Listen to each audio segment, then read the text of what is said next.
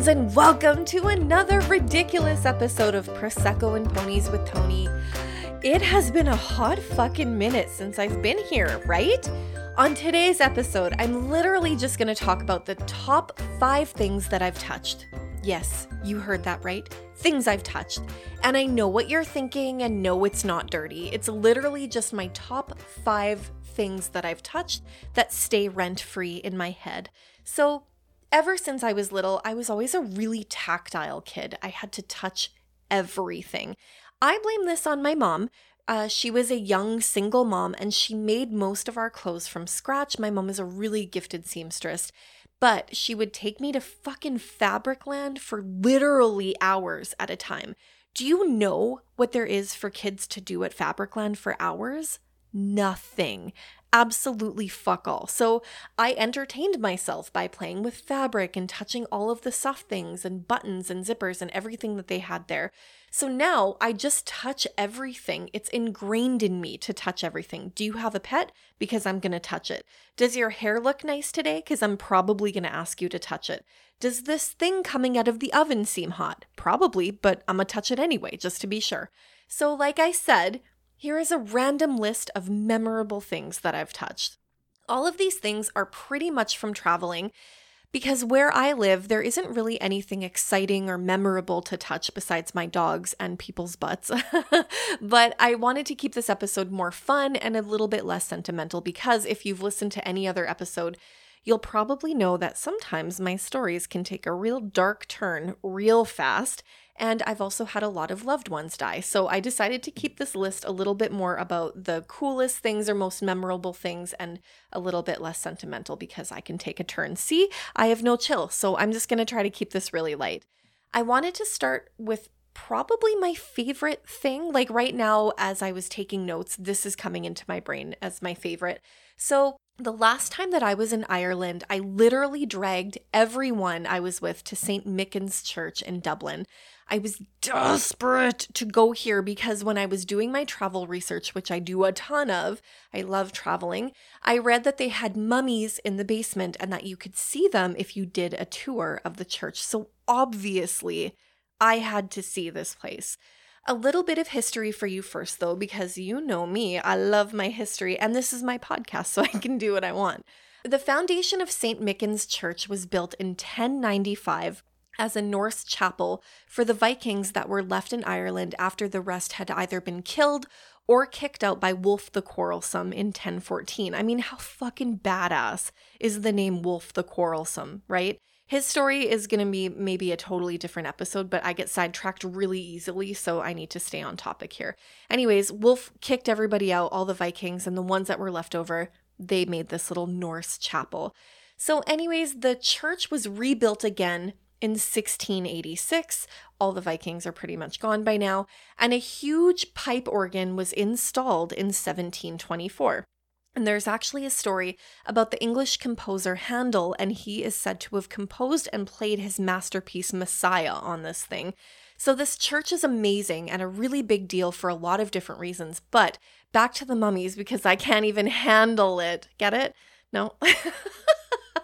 Okay, fine.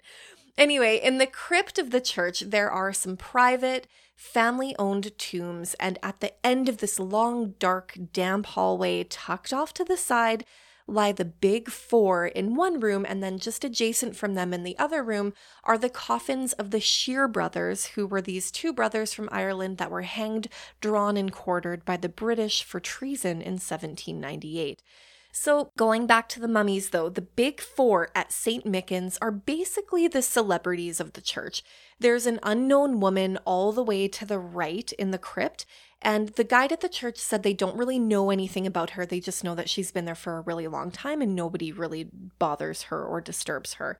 The guide also said then the man in the middle is called the thief, and he's missing parts of both of his feet and a hand. And a lot of times back in the day, thieves would lose fingers or hands or part of their feet, whatever. But because he's buried in the church, they think that he obviously must have turned his life around and maybe become a man of God or something. And that's why he was allowed to be put in the church. Then on the left-hand side at the front of the crypt, there's this woman and they call her the nun, and she's been in that spot untouched until recently for over 400 years. So that's the nun. And it's crazy because when you're in the crypt, she doesn't have shoes on, her little casket's open, and you can see her toenails, and they're so wild. Like, I took a really good hard look at them. They're really long and really yellow. Anyway, all the way at the back is the superstar of the group, and he is the one I was so excited for. He's the Crusader. He's over 800 years old, and it's believed that he was a soldier in the Crusades that took place, the Fourth Crusades from 1202 to 1204, I believe. Hopefully I'm getting those dates right. For his time, though, he would have been a giant. He was over 6.5 feet tall, which even now in 2020 is tall. But whoever put him in the coffin, I guess, decided that even though he was a warrior, they weren't even going to bother making him anything that he would fit into. So they just broke his fucking legs and folded them underneath him to fit him in. Like, it's crazy. So picture this. I'm in the crypt in a basement in the middle of Ireland underneath this church after having the best night of my entire life, which is an episode for later about Halloween in Transylvania. This was on the same trip that I did, but I'm already excited. I'm so pumped. I'm looking at all these mummies, and the church guide looks at me and he says, "Do you want to touch the Crusader?" And literally my heart started racing so fast, but he's Irish and their humor is insane. And so you never know if they're fucking with you or not. So I'm just staring at this crazy old Irish man like, "Are you serious, bro? You're going to let me touch a mummy?" And he says, "Yeah, actually it's good luck to touch the finger on his right hand, because that would have been his fighting hand. So you better fucking believe that I touched that goddamn finger." Like, I was trying so hard to hold back tears. It was really long, and it looked like a piece of dark brown leather was sort of just placed over the bone. And so I ran my finger along it, and my heart was racing, and I was covered head to toe in goosebumps because I've never touched an 800-year-old person before. And my eyes were filled with tears because I was so excited. And if you know anything about me, you'll know that I get really emotional when I'm doing something kind of strange or like neat.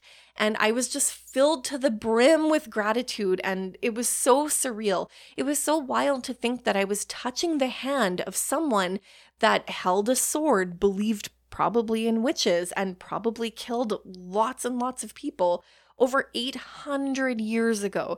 Like, the feeling of his bony finger is something that I will never, ever, ever forget. Like, if I close my eyes, I still remember exactly what it looked like and exactly what it felt like. Something sad, though, that I learned when I was trying to do a little bit of research for notes for this podcast is that last February, some stupid piece of shit broke into the crypt at night and desecrated a whole bunch of the sections. They stole the head of the Crusader, they decapitated the nun's body, and then another body was totally flipped over. The head and the bones have been recovered. However, they had to be sent to the National Museum of Ireland because they got a bunch of water damage during the crime. So apparently people aren't allowed to touch the Crusader anymore. And I'm just so lucky that I made it in time before all of that happened and I was able to touch his lucky finger. Oh, wink, wink. Sorry, that was so awkward. What is wrong with me? Anyway, so the next thing that really stands out in my mind got me yelled at in 3 different languages, but it was totally worth it. My very first time at the Louvre was super emotional. Museums, I fucking can't. I'm sure I've mentioned this before many times, but art and museums and pretty much anything beautiful or creative makes me really emotional, and I don't have any chill, so I was crying before I even got inside of the Louvre. Like, I cried all of my makeup off as I was standing in line outside. So closer to the end of our trip through the museum, we ended up going through Napoleon's apartments, and just to the right of the doorway on our way out, there was this big, beautiful tapestry. Like, it was probably 7-8 feet tall. And it was red and gold and had all these beautiful animals on it. And without even thinking, I just reached my finger out and I gently dragged my finger over a unicorn's horn. And all of a sudden, this very, very angry security lady started running towards me and yelling at me in French and English and what I think was German. It sounded German and I heard her say nein. So she yelled at me in 3 different languages. So it was just a reflex though. I don't know why I did it. So I just put my hands up in a really apologetic fashion, like, oh my God, I'm sorry. And I pretended not to know any of the languages that she was yelling. And I hustled away while she was wagging her finger at me angrily and saying a bunch of really angry things. And I know it wasn't the right thing to do because if everyone that went through the Louvre touched the tapestries, they'd all be gross and discolored. But honestly, right now, if I'm being honest, full disclosure, I have no regrets and I'm glad that I did it. The next one on my list wasn't really so much about touching it, but more about how I got to touch it and what happened after I touched it. So a few years back, I was in Huatulco in Mexico, and I was there with some friends, and we were in this little town. It was so beautiful. It's called La Crucecita, and it's so pretty and Mexican and lovely. And I was walking through a little shop that had all of these beautiful locally made crafts, and there was a wooden skeleton sitting on a chair, sort of by the desk where the lady would wrap up your purchases if you bought something. And I was walking through, and I looked at this thing, and I was instantly smitten. You know I collect skeletons, or if you don't know, now you know that. I collect skeletons and skulls and things like that. And I saw him, and I was totally head over heels. And so I started walking really quickly towards him to get a better look. And I shit you not, like hand over my heart, his little arm, his little carved arm kind of jerked up really slightly and then down. Like it was so fast. And I almost thought that my eyes were playing tricks on me, except it made a noise when his little carved hand hit his leg. Now, here's the thing. I love me some spooky shit. You know that. But I am an absolute, complete scaredy cat. I am scared of so many ridiculous things, and everybody thinks it's stupid, but I can't help it. I'm scared of the dark, trees, letting my dogs out when it's past dark. I'm scared of windows, sleeping on the side of the bed closest to the door, sleeping with the closet door open. I'm scared to look under things like the couch or the bed. I'm scared of being the last one up a set of stairs, scared of whistling at night. I'm scared of TVs that aren't turned on and blah, blah, blah. I could go on, but this could take a turn and everybody's going to think I'm insane. So I'm just going to leave it there. But my point is that I am a fucking chicken, and at the first sign of anything creepy, normally Tony would nope the fuck out of wherever I happened to be. However, for some reason, when that little skeleton's arm moved and I heard it hit his leg, and there was no explanation for why that would have happened because nothing was close to him, nothing was by him, I ran to him and I had to have him. So he had a price tag and it said 1,950 pesos, which at the time with the dollar was about 110 Canadian, I think. So I literally picked him up like a lost child and I brought him to the lady. I wasn't even going to argue or haggle about the price. I just wanted to have him so badly. And so I get this guy up to the desk and the lady goes to try to take him out of my hands and she says no.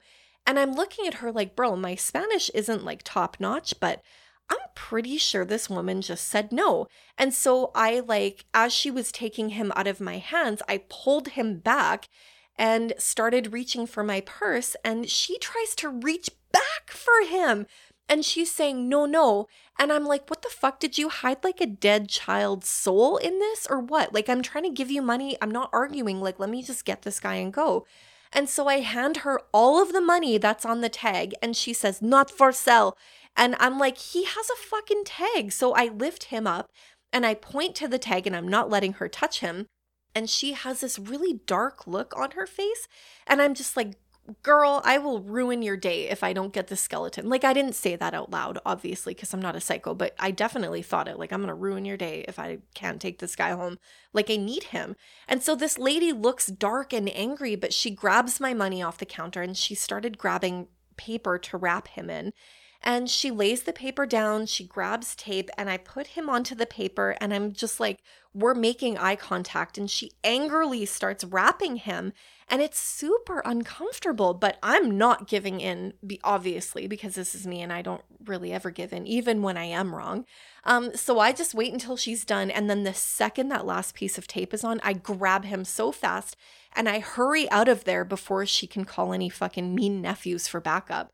So fast forward, a few days later, we're on our way home, and I have this huge skeleton. He's about 3 feet tall, and he won't fit in my luggage, obviously, and I know he's going to be squishing my feet on the plane for the next 7 hours, but honestly, I don't even care. It's totally worth it. So I'm at the airport, I'm filling out my departure papers, and it asks if you're bringing anything home with you, and sometimes I don't think, and so I just write skeleton. So this turns out to be extremely concerning for the people taking our luggage and our passports because they read on my declaration paper that I'm taking home a fucking skeleton. So they try to ask me about it, and my Spanish is terrible. I can't really speak it, but I can read it better, if that makes sense. But my Spanish is awful and their English isn't so great. And so they're like, what is this? And I'm like, it's a skeleton, because he's wrapped in paper. They can't see it. And I just wrote that I had a skeleton on my declaration paper. And so they say, like, what kind of skeleton? And I say, I don't know, a person. And they look at me and I look at them, and it still hasn't clicked in what I just said. And so they're like, it's a skeleton of a person? And I'm like, yes. And they're looking at me like I'm a psycho. And I'm looking at them like, are you fucking idiots? And then they're like, are you sure this is a person's skeleton or is it an animal? And then I say, why would I have an animal skeleton? And then it hits me. I just tried to declare that I was taking a fucking human skeleton on a plane. And so I burst out laughing because that is a really bad habit that I have when I'm nervous. And I try to explain, oh my gosh, I am so sorry. I didn't understand. I didn't realize when I wrote that I was being too literal. This is just a wooden carving in the shape of a skeleton. And then everyone seems very relieved and they're very ready to be done with me. They don't even open it. They just put a tag on it and send me and my paper wrapped 3-foot-tall skeleton on our merry way onto the plane. So now, once we land, I have to go through security again. And one of the things that they ask you on your declaration page is, are you bringing any wood products home? And again, sometimes I don't think. And so I say no, but this time no one bats an eyelash at me, which is shocking because usually Canadian security treats me like a fucking war criminal when I'm coming home from somewhere. So I get this guy home, and obviously I have to give him a name because he's so tall and majestic, and I feel like I fought to get him here. So I call him Raul, and he fits in with all of my other skeletons perfectly with one exception. It turns out that they ask you to declare wood products for a reason. So for weeks, I keep finding bits of white dust on the floor underneath where I had Raul sitting. And not only that, but every once in a while, I would see his leg move out of the corner of my eye or hear the sound of his hand hitting his leg. So it turns out that Raul had some bugs. Probably like a type of termite or something, I guess. So I take him, I wrap him in a garbage bag to kill them, and I put him in the freezer for just over a month. So to this day, knock on wood, hopefully that killed the little Mexican termites. Sorry, no more bugs. But I will tell you this. I believe in a lot of weird things. I know that. But Raul is not just a carving of like a little skeleton. He has an energy about him. Like you might even call it a presence. When I move or dust anything around him or literally just be in his general section of the living room where I have him sitting on a shelf, I always feel like I have to talk to him and tell him what I'm doing. And I will find myself saying stuff like, oh, I hope this is okay, Raul, or I'm just trying to be nice or whatever. And I will instantly be covered in goosebumps, like head to toe goosebumps. Even making notes about him and talking about him right now, I have goosebumps all over my arm. And I don't really like to think that he's haunted because that's a scary thought for me, but he's not just a regular, he's not an inanimate object. Like, I really wonder sometimes why the lady was so against me having him and she tried so hard not to let me have him. Like, don't put him there with a price tag if you don't want some girl to take him home. But yeah, every once in a while, I still hear like a tiny clunk coming from him. Not as often anymore. Maybe he's happy here. I don't know. Maybe he really likes that spot or how I treat him, but I definitely still hear a noise coming from him every few months. And I go out of my way to avoid moving stuff around him or disturbing him as much as possible. So I don't know what that means, but I'm not the only person that's felt like that either. So I think I have a haunted skeleton. Anyway, so the next thing that really stands out for me again was in Ireland.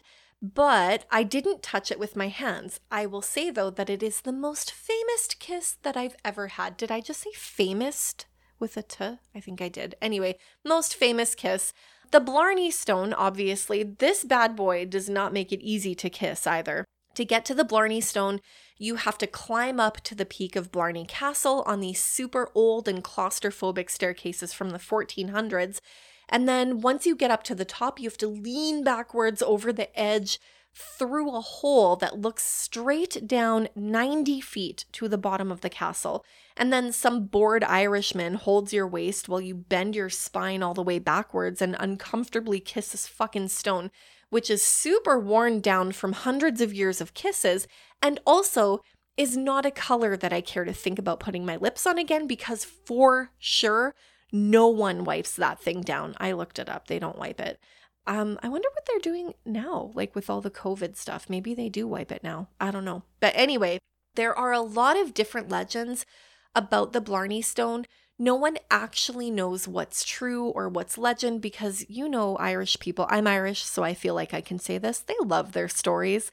But some fun kind of like facts about it are, in the past, people, instead of kind of bending backwards, people were hung by their heels over the edge of the parapet to kiss the stone until someone died. Now, someone holds your waist and you have to bend backwards and hold on to these big iron handrail things to make sure you don't fall. The stone has actually been in that spot since 1446. And according to all of the Irish legends, this is the only thing that people seem to agree on.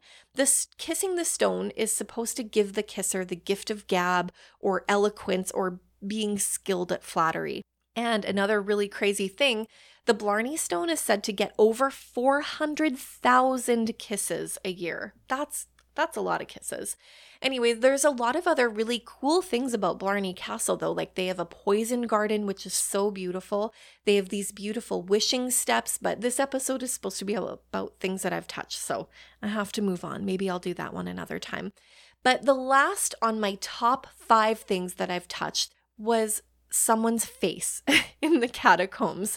I guess it wasn't their face, it was more just like the front of their skull. But if you haven't had the absolute joy of going to the catacombs yet, probably one of my favorite places on the planet, I'm just going to give you a quick history because you know I love my fucking history. So Paris in the 17th century hit a really yucky problem, and that was its cemeteries were overflowing. So many people had lived and died in Paris that the graves were overstuffed and corpses were becoming uncovered. Like, there was not enough space in or around Paris to put any more bodies. So some brainiac in the Parisian government decided, hey, you know what would be cool?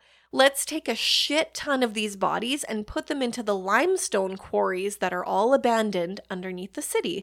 So in 1786, they started with the oldest and biggest cemetery in Paris at the time. I don't think it's the biggest anymore, but it was.